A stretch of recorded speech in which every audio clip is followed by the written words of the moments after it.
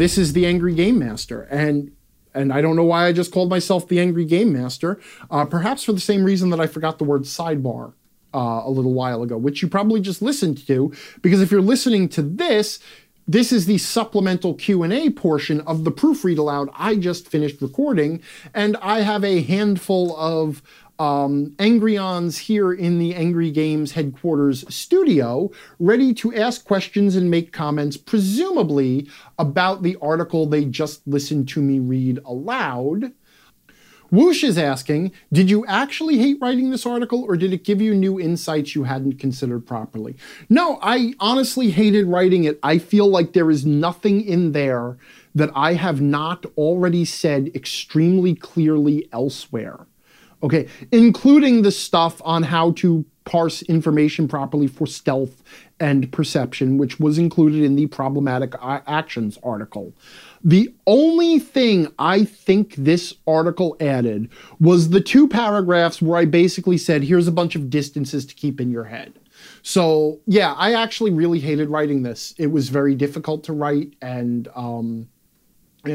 that's it. Okay. Chris Aor asks, if a player fails a perception roll, would you give them poor quality information or just no information?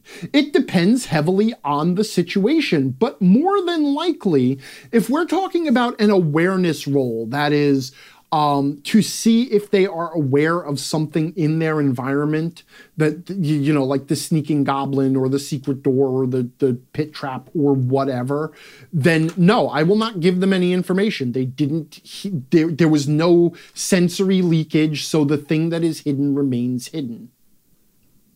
Andre's Edge asks, do you actually use the armor versus no armor rule for the thing to work? I don't understand that question. I'm going to ask for clarification. Okay, Andre's Edge is asking, are the mechanical penalties for stealthing and armor kosher for true GMing? They are beyond kosher. Okay, they 100% make total sense, and a GM who ignores penalties for not wearing, or penalties for wearing armor in situations like stealth, as well as situations for jumping, climbing, and swimming, should be drug out into a street and shot. Okay, no true game master ignores something that is going to have such an obvious impact on the outcome of an action as armor on something like stealth. Okay, the fact that anybody would consider those optional just proves how far gone modern game masters are. Actually, since I have some time while I'm waiting for questions to come in, I am going to interject a little story about that sidebar, because I was thinking of a very specific incident that happened at my game the other night. And I probably should save this for the live chat, so I hope somebody who's listening in reminds me to also share this at the live chat. But the party heard a goat that was obviously in pain, from hundreds of yards up the winding path through the hills. There was a goat screaming in pain. And they didn't know what to make of it. So the elf, and this is AD&D 2nd edition, where elves are really, really stealthy unless they have party members next to them.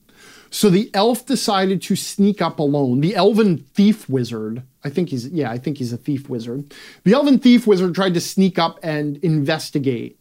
And it turned out that it was an ambush, that what had happened was an ogre had broken a goat's leg in order to draw things to investigate it. And the ogre was hiding behind a boulder, waiting to brain whoever showed up.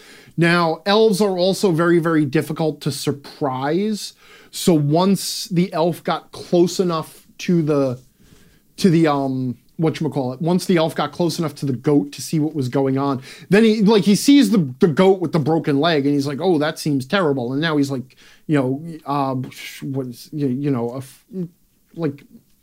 300 feet away or whatever it is, and he sees the goat, and and now he's moving closer, and he's moving closer. He keeps moving closer. I asked later, and he did suspect ambush, but he didn't know what else to do. So he just kept getting closer and closer, and then he moves in amongst the boulders where the goat is, and at that point, he becomes aware, he senses the presence of the ogre. Okay, elves have very, very good senses, so he hears the ogre breathing just a second before the ogre jumps out and rears up. So then he ends up like, well, now there's a problem because the rest of the party is a football field away up this winding path, and the unarmored rogue thief mage is now in basically combat distance with this ogre. Unfortunately, elves in general are faster than ogres, and so he grabbed his signal whistle, because the party has several signal whistles now. He grabs his signal whistle and he starts booking it toward the rest of the party, running up the path screaming and blowing, or not running up the path flailing his arms, blowing his whistle the entire time. The party sees him coming first, and then they see something lumbering behind him. And so they get into combat stance as he runs back to the party. But it was a perfect example of one of those situations where it's a trade-off. Like, okay, you can stealth and sneak up, but, if the people in armor, if the non-elves are doing it, then they're going to be heard, long before, or they're going to be heard, they're going to be noticed. You're the sneaky elf. To take advantage of that, you have to put yourself in a risky position, and then you have to decide what to do in that moment of like, well, all my buddies are, a football field away. What the hell do I do now that this ogre is jumping out at me? Logic Dragon is saying, I only just got here, so I don't want to ask questions in ignorance, but I'm glad I showed up for the questions. I don't care if you make fun of me, or I would have joined something literally called the Angry, or I wouldn't have joined something literally called the Angry Discord. Nope, that's a fair point, and I'm not going to make fun of you.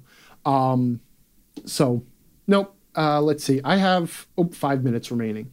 I think I have time for one last question. If somebody wants to slip in one last question, it's probably going to be Drago, unless somebody starts typing and types faster than Drago. Except Drago stopped typing, and now Nori is typing.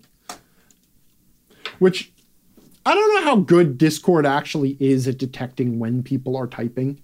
And like, when does it decide that whether you're typing or not typing? Now Nori and Logic are racing to get the last question.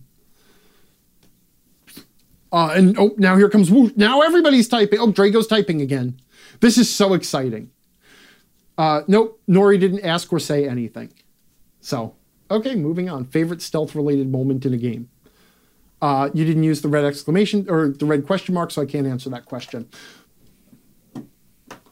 Though I will answer that. Okay, so one time I had a party, I was running AD&D 2nd edition, and I had a party, they were wandering through these very rugged hills, and all of a sudden, from hundreds of yards away, they hear the sound of a goat in agonized pain. And now they're trying to figure out what the sound actually is, and there's an elven thief mage in the party. So he decides to sneak up. But being an elf, he has to get away from the rest of the group because they'll ruin his stealth as an elf.